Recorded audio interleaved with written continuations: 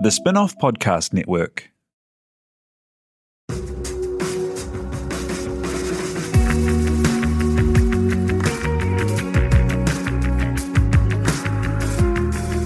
You're listening to Business is Boring, a podcast that reckons it's anything but.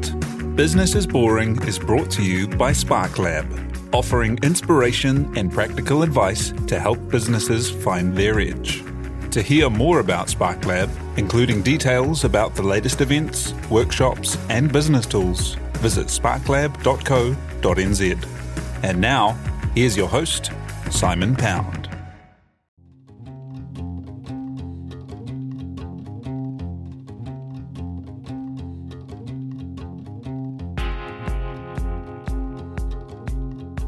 You're listening to Business is Boring, a podcast that reckons it's anything but.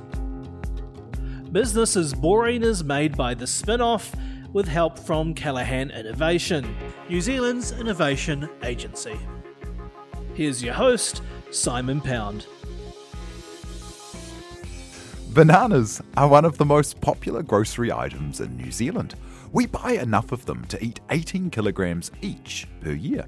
For years, bananas were also a symbol of the kind of capitalism that had companies exploit workers, overthrow governments, and farm monocrops until they failed.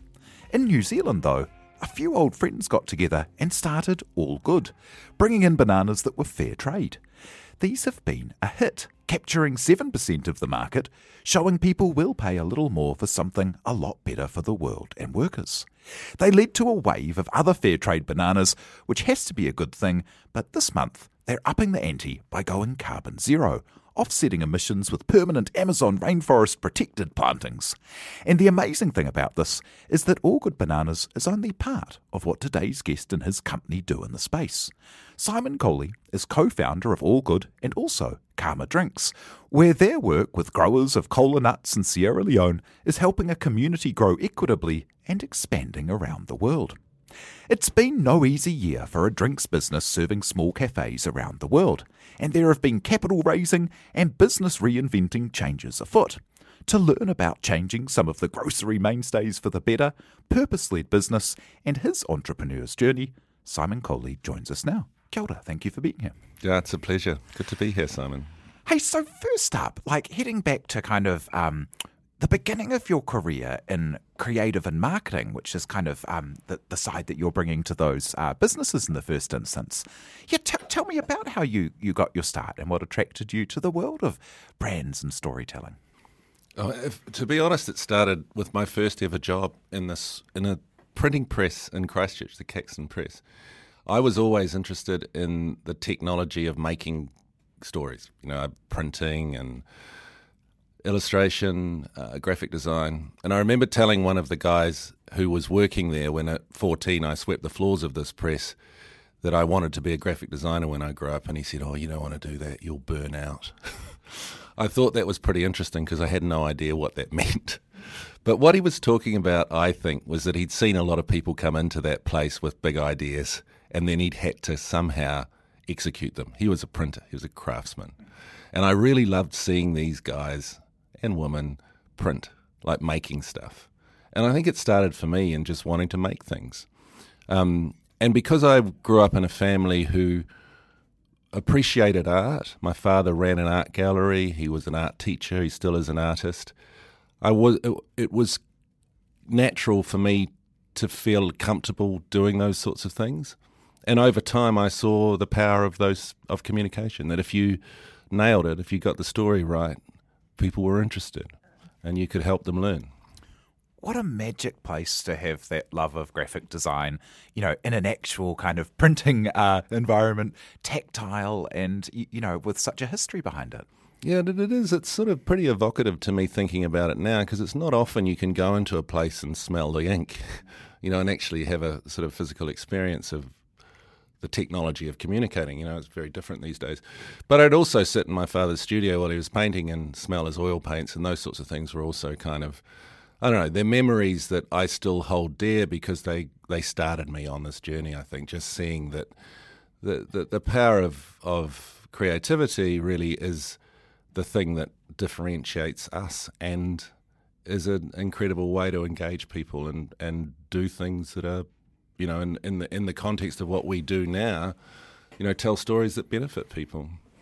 And then you worked as a graphic designer and a creative with a bunch of great brands before getting into starting businesses yourself, hey? Yeah, I think there was a convergence from this interest in the craft to a kind of, as a kid, I was almost forced to go and put leaflets into letterboxes for the Labour Party, to be kind of politicised by my parents in a good way, and just sort of understanding, because they'd both come from single parent families, that there was a sort of I don't know, a way of improving people's lives through, you know, I don't know, better social awareness.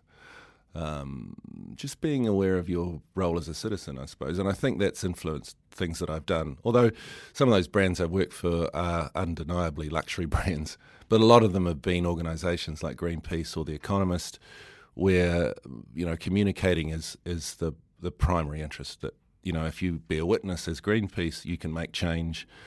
The brand, as you know, The Economist, is all about, you know, informing people so they can make better decisions.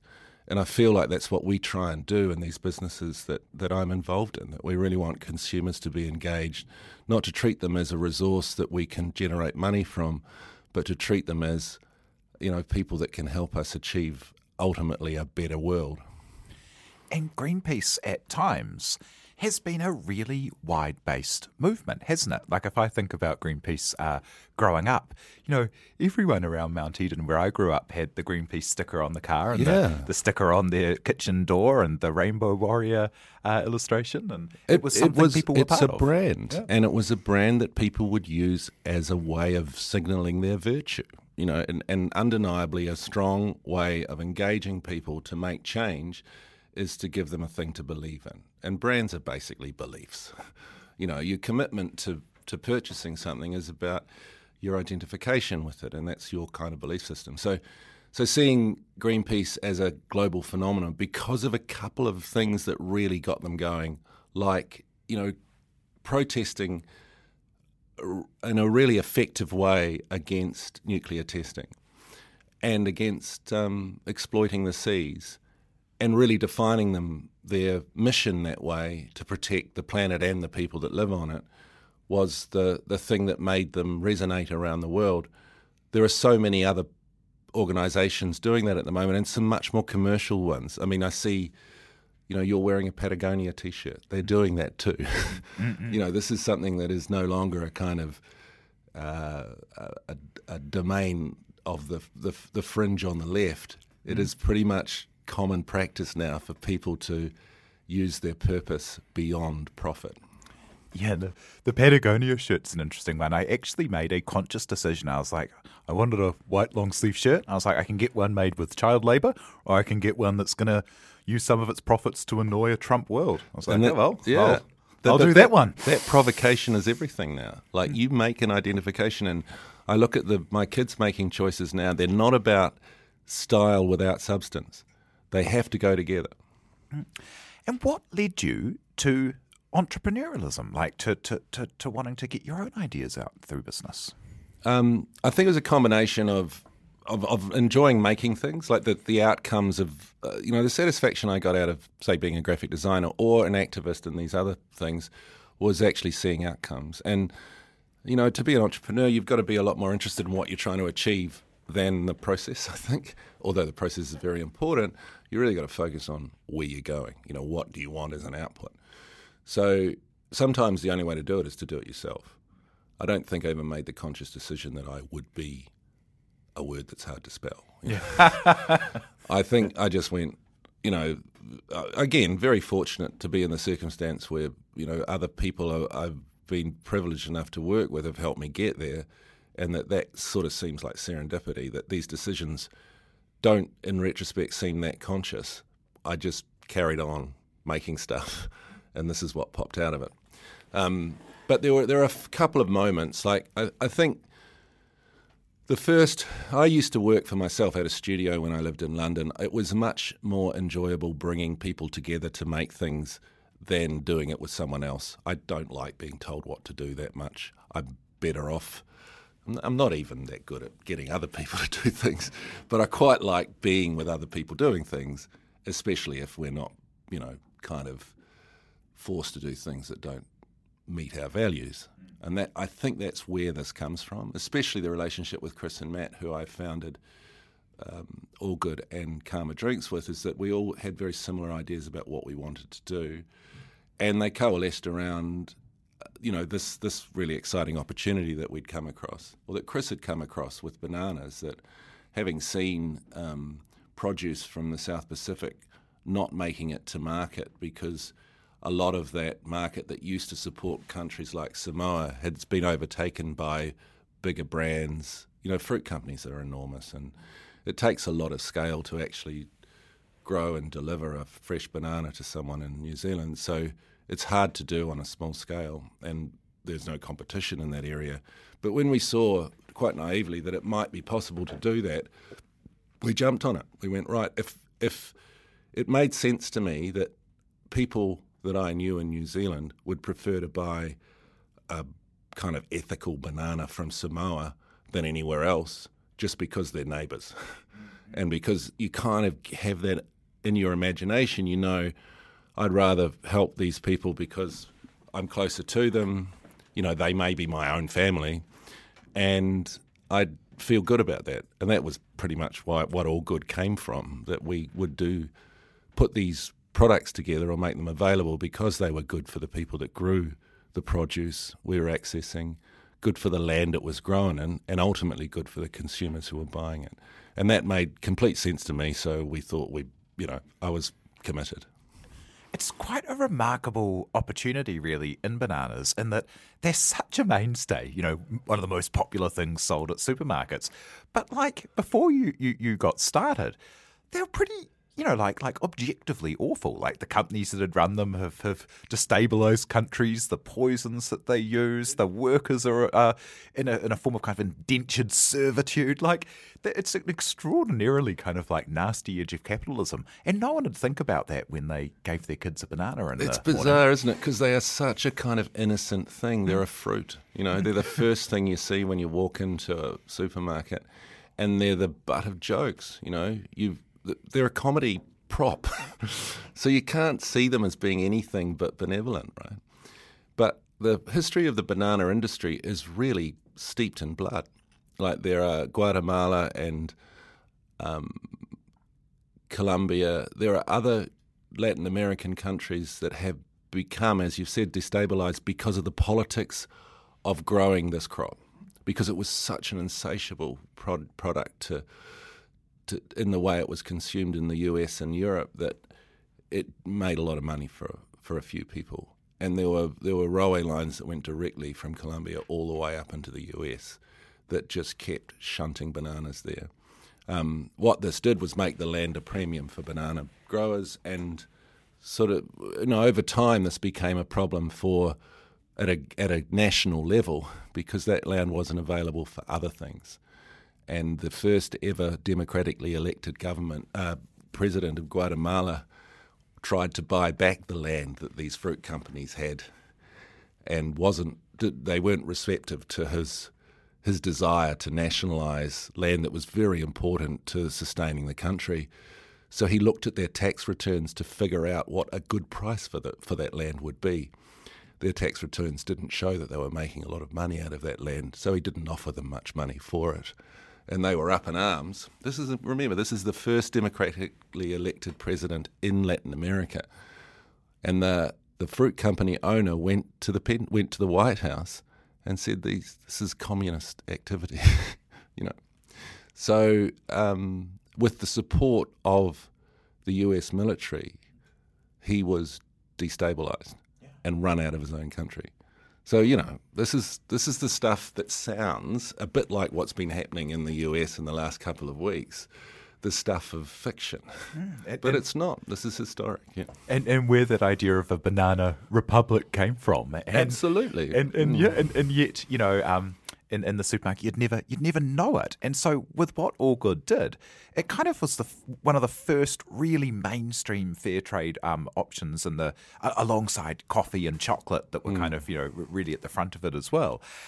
How's it been to see it go from, probably something that people thought was a bit bananas to even try, in that it was going to be more expensive for a mainstay, to now having had a raft of kind of the big companies making their own fair trade options that I imagine are on a scale from greenwash to decent.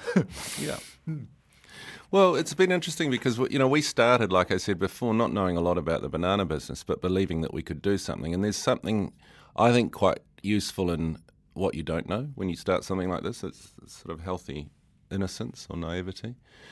But there's a man called Gert Demier who works for us works with us and is based in Belgium, and he's like a banana guru. He used to work for Shell as a kind of actuary, checking out territories that they were exploiting, and he came to the light side and started looking at how to help Agrafair, the company that he worked with, make the supply chain for bananas ethical and equitable for producers.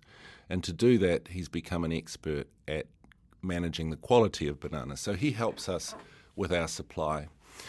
In the first week, we'd started selling real bananas. So we did get real bananas from Samoa, but we discovered very quickly that we couldn't really manage the demand or the quality. So we looked further afield, and with the help of Fair Trade, started working with a cooperative in Ecuador called El Guabo, who were probably the first ever cooperative to be able to sell to the Northern Hemisphere at scale. They had been so kind of pressured and exploited by banana companies buying off them as small farmers and not honouring contracts to buy crops, that they decided to band together, go direct to a supermarket cooperative in Switzerland and put together a container and send it to them.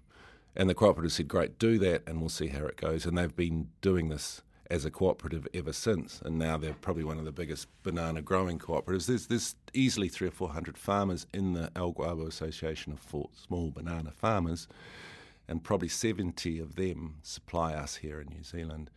And they're incredibly well organised. These are small farms, but they're able to get all their bananas together and into a container and sent to us every week. So it's impressive to see how the kind of community can work together to achieve this in the face of competition, which is much more mechanised, much bigger plantations, much more use of chemicals. These are small but well put together processes. At any rate, that what we found was that what Gert said to me once we'd been going for a week and realised that we'd bitten off a lot more than we could chew. He just said, "You're in the banana business now. That's the way." That's so remarkable that it's 70 families that supply because you think of bananas as being kind of huge and industrial and kind of so exotic and far away that it couldn't be something kind of so small when you see those all good fair trade bananas at every supermarket in the country.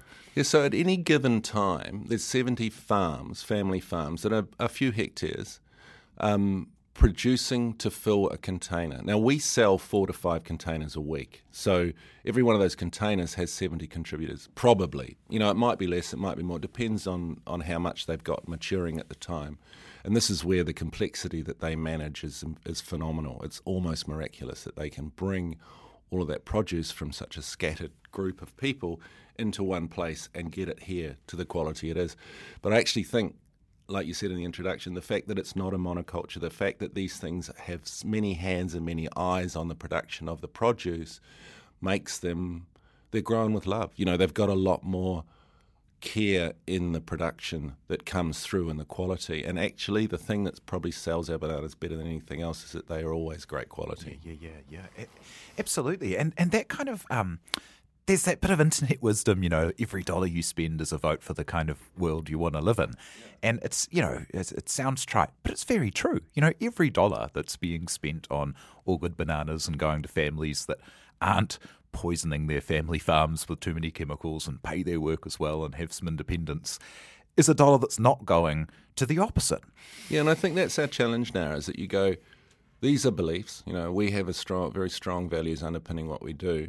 We need to hold ourselves to account. Like, we do use fair trade to help us substantiate those claims, and We want to be as transparent as we can in order to make sure people can believe that. It's, when we first started, we saw other banana companies putting stickers on their bananas talking about their ethics, and it's kind of easy to make the claims, but like you said, the internet wisdom is supported by the internet. If you feel like you want to make a difference, you can research it pretty quickly. So this idea of authenticity as a way of making that dollar you spend a believable change, something that you can have confidence in, is really important. And we know that as soon as we misstep, we're open to that kind of criticism. So we've got to be really careful about these things. That's why we've now decided we're going to have to go further than the sort of fair trade and organic certifications we seek, and try and look at our supply chain with even more focus and think about how we can reduce any waste and any carbon produced in the, from farm to fruit bowl, if you like. And that's why we're talking about that's why we've made our bananas carbon zero, or tried to neutralise the carbon in that whole supply chain, because we feel we can't really go to work believing what we believe in without doing that as well.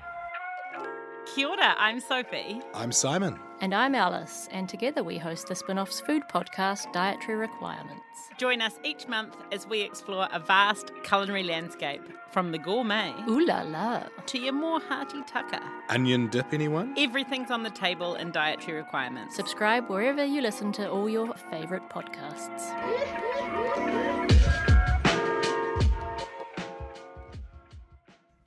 And what does that mean for, how are you sequestering the carbon? And does it mean that, there's a price premium for adding that, or is that kind of absorbed within what you're already doing? So two really interesting questions there is, how do you pay for it? And the other one is, how do you enact it? So on the payment side, we can't really increase our cost of, to the consumer. We don't really want to make that a big problem for people. If anything, you'd think the less carbon you produce, the cheaper it would be. Unfortunately, things aren't like that yet. We hope them to get that way, that there's actually costed into the benefit you're creating. So two really interesting questions there is, how do you pay for it? And the other one is, how do you enact it? So on the payment side, we can't really increase our cost of, to the consumer. We don't really want to make that a big problem for people. If anything, you'd think the less carbon you produce, the cheaper it would be. Unfortunately, things aren't like that yet. We hope them to get that way, that there's actually costed into the benefit you're creating, on a more holistic global scale, is a price incentive that you should, for the less carbon you produce, you should be able to charge less. But it's not the way things work at the moment. Those economics are sort of coming into play, and they should, as there's more systemic ways of taxing and just recognising value and valuing things that don't have a productive outcome, like the production of carbon in any process. Yeah, well, it's a cost that's currently everyone carries because the externalities of production aren't charged for. Yeah, and so the people who... The way to flip it is that if you are creating carbon, you should be charged rather than you're charged for trying to do something about it. Absolutely, because otherwise your kids or your grandkids or someone else is going to pay for it in a different way. And that's what our current economic system doesn't really account for. So this transition that we're sort of all going through, is how do we know that and make it tangible so it becomes a cost that drives change. So the challenge with that is that there's a lot of complexity in getting something from the soil to someone's home, right? And the bits we can control or have more influence over are farming, the use of any inputs onto a farm and how they're managed. And that's all the inputs from, we use organic fertiliser, which reduces the use of carbon on the ground considerably, less than other more traditional ways. Soft plastics, you have to use a certain amount of these in the growing process to wrap these huge bunches while they mature. So that's all recycled. So there are a number of these initiatives that can happen on the farm The next thing, and possibly one of the largest contributors to carbon in a banana supply chain, is transport. So some of that we can mitigate through better use of transport. Just good logistics and operational improvements help. There's lots of small, excuse the pun, low-hanging fruit you can enact to improve that. But the biggest one that we don't control is shipping. It's actually not a big contributor to the full carbon kind of liability of a banana, but it's one that needs offsetting until we find a way of carbon neutral shipping. Now that's just a fact for pretty much everything that we buy, especially in New Zealand where many, many things are imported. So what we're doing is calculating all of those things beyond zero, beyond neutral, and offsetting it. Now, we'd like to remediate that, and we'd like it to ultimately be closer to where the bananas are coming from. So the first step for us in that is to use the amount that we put aside, having calculated with ECOS the liability, into carbon sequestration in the Andes, in the Amazon, which is very close to where these are grown. It's in Peru rather than in Ecuador, on the neighbouring country. But we figure that let's do it as close to the source as we can. So we're actually creating this kind of, virtuous circle and making sure that any carbon that's been created in that purchase has been neutralised. And ultimately, we'd like to be, I guess, carbon positive, to be regenerative. And that's a big step forward, isn't it? You can't just put a sticker on a thing saying you've got to organise a lot. And it's so interesting in terms of, having done that journey with the bananas and made a fair trade option a standard in people's carts. Tell me about the Karma Drinks story as well, because there was another great opportunity there. Like, my favourite thing about having seen you talk about it before was the idea that, cola didn't contain any cola. Yeah, it was interesting because one of the problems that we encountered pretty quickly when we found ourselves, as Gert said, in the banana business, was that it was going to be hard to live off it. That if we wanted to do this, the margins are pretty thin, and the volatility of being in the business of essentially marketing, managing the import and distribution through third parties, but making sure people understood why these bananas were valuable, was kind of our focus. And because it's weather dependent, there are other external factors we can't control. It's a pretty volatile business, the banana business, until you get to a certain scale with a lot of these sorts of endeavours. So we sort of needed something else to help us, and the products. Sorry, I'm just thinking about that. It must be because you're branding a commodity and selling it into a duopoly. Yeah, and you've got all of the climate and weather and transport and logistics and every possible problem you could have in the world. It must be extraordinarily hard. It's great when you're not quite aware of all that detail. I must admit that if you'd had that conversation with me 10 years ago, I probably wouldn't have got much further. But there is something in what you don't know that, for my sake anyway, that sort of was helpful. Yeah. Sorry to interrupt you there. No, that's good. So we kind of thought, well, Chris, when I worked at 42 Below, the best mixer we could find for a cola mix for the drinks we were making was Phoenix Organic Cola. It was really great.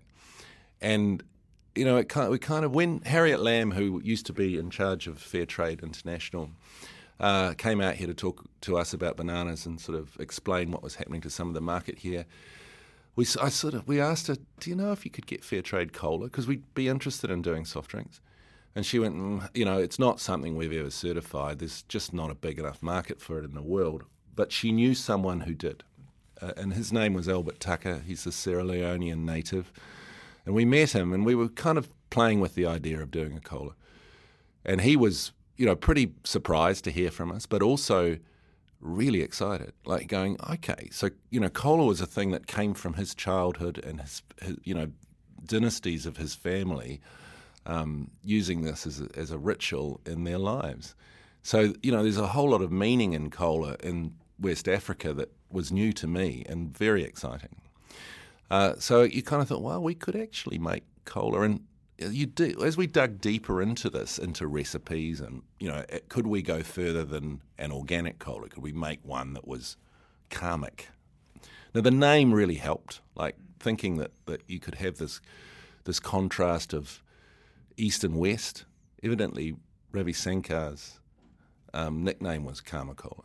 Really? Is that right? Yeah, and you kind of get it. It's like Western popular culture and Eastern mysticism was kind of where he sat. And you think, okay, that makes sense. So it's kind of thing, there's the contrast in the idea that you could make something that is essentially another symbol of capitalism. Like, not as, bananas aren't as overtly that, but cola certainly is, right? Yes, it's yeah. popular culture in a bottle. And that you could sort of subvert that, make it do something beyond that. Like if you could harness the idea of cola being such a big deal, and for me it was learning that there was so much of it consumed. Like they report this on their website, one of those big cola companies, that something like 1.9 to 2 billion drinks are consumed under that brand every day. Now that includes other sub-brands, but they all are from a certain cola company. So that's just, we don't need that. Like water's pretty good. Yeah, it's wild, and it all uses potable water from water supplies to be made. Yeah. Well, it's not surprising that the best water in Africa comes from these bottling companies and isn't getting elsewhere. They've got these systems tied up. They're consuming an enormous amount of water, creating an enormous amount of waste. And then, the cola has no cola. Yeah, well, this is the thing. You go dig deeper into the recipe, and it's a bit inconvenient to actually use cola if you're making this much of this stuff. If you can replicate it from something you make synthesized, why use the real thing? And the irony for me really came about, because I grew up with this. I grew up watching ads for people in that hippie era. What's the song? I'd like to teach the world to sing in perfect harmony. It's the real thing. And you go, wow, it's not. Well, it's got no Coke. Yes, you're right. There are some key ingredients that have either been legislated against or that they can't afford anymore because it doesn't make their margin. They got rid of the cola. Yeah. What do you got? Sugar. Well, but that's it. If you were going to follow the advertising standards, you'd have a brand called blank. Sugar and chemicals. Yeah. So we go, this is from the world that I was in, this is great material to work with. We've got a name that explains the purpose, that karma and that cola, this capitalist symbol, could be that virtuous. And, it's a high thing to kind of purport or propose to the world, but why not? If we could find a way of making that make sense to people, then surely it would sell some drinks. And the great thing was we started from a position of knowing how to make a really good organic cola. So all we needed to do was use real ingredients. And now that sounds easy, but actually getting a formulation that people like is hard. And we went through hundreds and hundreds of different iterations until we got to one that we were really happy with. And we still do have to, keep testing and figuring out how tastes are changing, and we develop other products. And there's a lot of work that goes into that. But in essence, the idea was that if you're going to buy one of these things for your own gratification, why not help someone else? And the way that you have told the story over the years of the farmers and the community that you're involved with in Sierra Leone has been remarkable too, as I'm sure there's like a marketing value to it, but there's probably a lot easier ways to get that same marketing value than the amount of commitment that you as a team have had with that community and the work that you've done. You could just send a check off, for example. Yeah. So there's two things in that too. One of them is the value of the values. Where our values create value for us, and without being too clever about it, if we're not authentic, if we haven't really got that story to tell, we don't really deserve to be able to tell it. It should, the reason we're having this podcast, these things are relatively newsworthy if they're true, so we've got to live by that. I guess the other thing is that there's a cost, and we figured out, in a conventional consumer goods business, if you look at a traditional soft drink that has that kind of penetration, you're spending an enormous amount of your profit margin, back in promoting the product. Now, we couldn't really do that because we were taxing ourselves in other ways. So our tax on ourselves is an amount that goes to our foundation that enables us to do this and be true to our promise to consumers and to the beneficiaries, the people that live in the villages that get us the cola. We're also buying organic ingredients, which are coming at a higher cost than normal. We're now sequestering carbon with cola with our drinks as well, and we're fair trade. So all the other ingredients have a fair trade premium and license fee. So that's a number of different, hits to the margin that are part of that, the economics of selling the stuff. So we're sort of taking that out of our marketing budget, if you like, and putting it back into actually doing some good. So we've got to rely on that story travelling and carrying to be our marketing. So we've got to double down on that, on the way we work with our Karma Foundation to enable to prove that what we're doing is actually happening. And so I've got a really nice example. Yesterday, Albert sent me a little note about a girl called Hawa who has just been accepted into medical school. Now, I've been hassling Albert for the last 3 or 4 years to see if someone's come through the education programs that schools we've helped build and all the teachers that have gone into a training that have gone into making this work, to see if anyone had matriculated yet. Because we've been helping kids, especially young girls, go to primary school and secondary school, and seeing them in the times we visit Sierra Leone coming up through this process of education and being supported by their parents and the whole community. But for me, because I'm pretty middle class and this is sort of a personal value, if your kids can get a tertiary education, something's working. Whether you have to pay for it or the community pays for it or whatever, you really want to give them every opportunity they can to be empowered to make change, right? And that would be the measure of our success, is getting someone through that and then into the system that's really going to make them powerful individuals to be able to do more than become the wives of farmers or farmers, which is pretty much the options they have in these villages. And the same thing happened with the work in El Guaba. When we'd seen someone come through the community, a kid who had been given access to education, then we had something to celebrate. Then we knew the whole thing was working, from my perspective anyway. So Hawa's just been accepted to med school. So I'm going, this is the holy grail for us, that we've got an example now. Now that should be the thing we market, that we've made it possible for this one kid, because if she can do it, they can all do it. And we've changed the way the dynamics in that with the help of these people, because we don't tell them what to do. We only ask them what help they need. And they've come to us and said, we would really like you to help us make sure our kids get educated. So for that to happen is the sort of the best thing that can happen. And it must be immensely satisfying where kind of the choices for getting your story out are give some money to the Facebooks and the Googles and the big media companies that do more bad than good for the world, or put this money into helping make actual change. After years of working in marketing and advertising world, it must be a very satisfying thing to be able to send a check to a different direction. Well, it's definitely it's sort of counterintuitive, isn't it? You think that in our world, our game is to get as much attention as you can. That's the economics of being good at selling consumer goods. But actually, the thing that really is enduring is helping people achieve that, because then they become the strongest advocates you can get. And that kind of evangelism, in the best possible sense, is really what we need to make the whole thing work. It is the sort of virtuous circle, that if someone's had an experience of this thing benefiting them or someone they want to see benefited, then they become a salesperson for us. So it's hard to do. It's hard to do when it's mediated by social media, and that the getting scale, if you like, out of that kind of idea of the dialogue of consumption and production and benefit to both consumers and producers is quite hard to multiply if you're not on Facebook, Instagram, Twitter, all the services that enable you to get those stories out there. But we kind of believe in the good in people, if you like, and that you can hopefully the strength of the outcome, the thing we were talking about earlier, is enough to motivate people to use it and share it. Now, hard to do. It doesn't always make the algorithm work in your favour, but worth persevering with.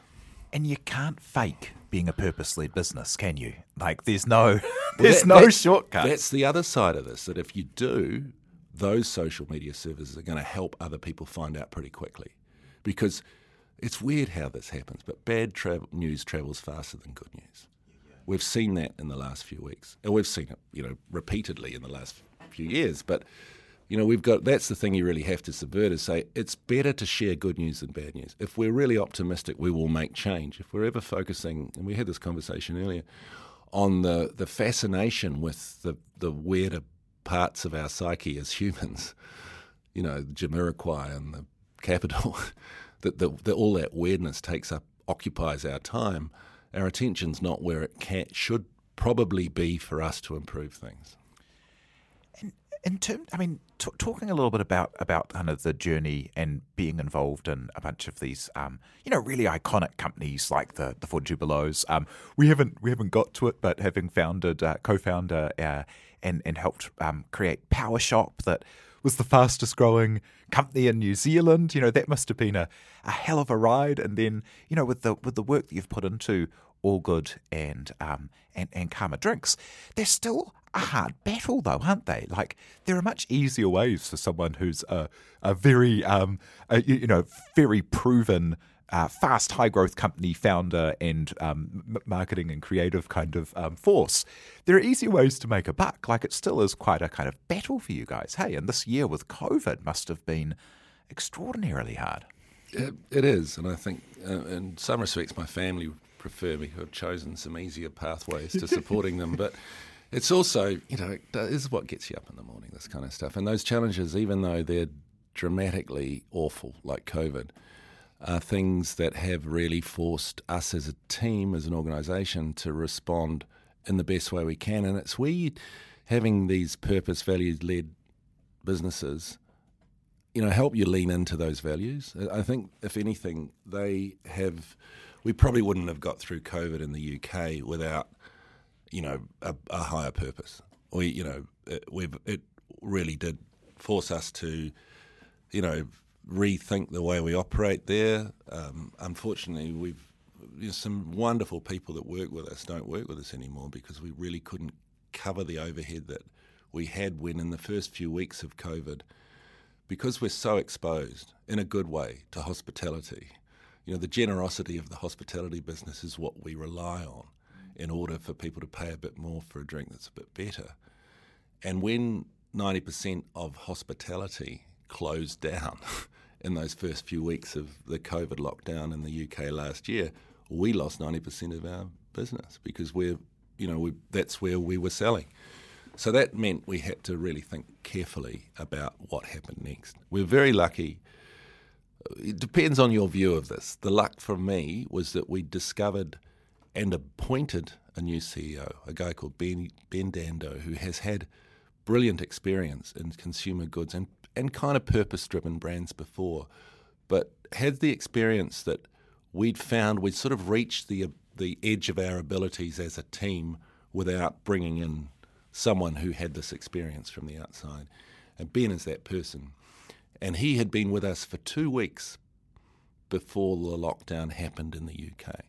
So a bit like the new CEO of Air New Zealand, he'd gone from the excitement of taking on this new challenge and this brand that he really loved to triage very quickly.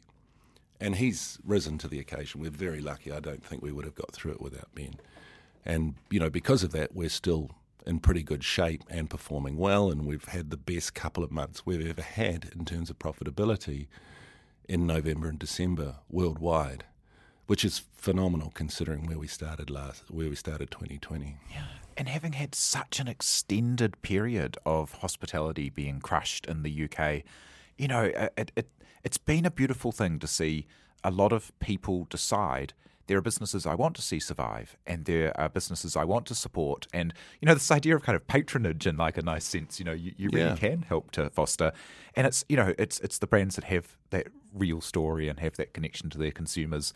And this that'll is make tangible value. As long as they can actually ride out cash flow. And that, again, that's been our problem. As you mentioned earlier, we've been trying to get investment on board. Yeah. But I think the thing to recognise there is that the investment you make in terms of energy, effort, commitment, belief in those values and the purpose-driven idea is the credit that you have when the shit hits the fan, and that you can lean in and rely on. And that's what we've found, is that because that's there, we've got something in the bank. Those relationships we have with big hospitality outfits have endured, and we haven't just been cut out because the margin we present to them isn't enough. It hasn't been a rational, oh look, we've got to reduce our menu or our inventory, so we're going to cut out 20% of it. We're not in that. So I think that's that's something to remember if you're looking at doing this. That it's really hard to quantify that and that your purpose in terms of goodwill, brand value, whatever you call that equity, but it's there. Bit of good karma. Yeah, exactly. Yeah. And as a last couple of things, that we love to ask everyone. It must be immensely satisfying to, have this, because you've been in and out of Sierra Leone a bunch of times and been involved in that community for years and got to know the supply chain through the bananas and the like. It must be a really, really, satisfying and amazing to kind of have that link to what makes these products real and to these other communities and the like in the background. Like, what would your advice be for people who are interested in trying to be involved in kind of real purpose-led business and try to make businesses that do good as well as make money? Yeah, so I used to answer this question by saying just start, because you don't learn anything until you begin, and that means get in the market. There are plenty of ways of preparing yourself for this kind of commitment, but it is a bit like jumping off a cliff. You just got to have some confidence that you're going to land. But now I also go focus on the outcome. Be really clear about what you want to achieve. Ours is always twofold. We need to be a profitable business to be able to deliver our purpose. So the balance between generating enough revenue to have the permission to do the job is quite important. We still live in a predominantly capitalist world. We need to know that the use of capital, how it's deployed and how it creates value, is the system that we're working within. The other side of it is that value the outcome beyond the profit, because if you, in our case with both of these companies, if we're performing well as a business, we can support everyone who we employ and who we support as producers, and then we can benefit those producers. And now that we're extending the kind of way we see the impact of what we do and make it more measurable, like with the Carbon Zero banana, we want to make sure that that becomes tangible, that the impact is as important, if not more important, as the driver of profit. And as a final thought, having had, a lot of success in a lot of places, working for some iconic brands and with some great companies, being on the top of the Fast 50, the Deloitte Fast 50, the fastest growing company in the country, starting these businesses that, are making all this impact. Like, what will success be for you on a kind of personal level? And also, what's the kind of like the goal with the business? Yeah, I think that deep into my psychology, I think that's actually a problem. I think that I'm not that satisfied, and that's why it keeps happening, that I keep finding myself in these situations where I want to make these things work. But I think for me, that story about Hawa, that's it. Like, more of those things happening. It's undeniably something great that's come out of all of this work. And, I think I'm schizophrenic. I kind of want to be paid for what I do, but I also want to see people benefit from it, and they're not always in sync. But I think that this, it may sound a bit ethereal, but this idea of karma or the impact of what we're trying to achieve is there. And as long as there's evidence of it working, again, that outcome being the impact, then I'm comfortable that we're getting somewhere, and there's a certain amount of satisfaction in that. I think the other thing is that this has been a real privilege for me to be able to visit these people and be part of their lives and feel like we're making a contribution to it. So like you were saying earlier, being able to go to Sierra Leone and meet people there and hang out with them, that's awesome. Like, I would never have done that if we hadn't set this up. So the sort of side benefit's almost as exciting as the actual work, that being engaged in these communities and seeing them develop is a lot of satisfaction. Yeah. Oh, well, it's magic. Thank you so much for coming and sharing the story today. It's been, these are brands that, have so much substance behind them and are such powerhouses. It's really cool to hear the story behind them. No, thanks, Simon. It's always great getting a chance to talk to someone about it. And, we're still here. That's awesome. Well, thank you so much. That's Simon Coley, co-founder at All Good and Karma Drinks. Cheers. Thanks. Thank you so much to Tina Diller for producing, and thank you very much for having us along in your ears and listening. Cheers. You've been listening to Business is Boring, presented by Simon Pound, and brought to you by The Spin-Off and Callaghan Innovation.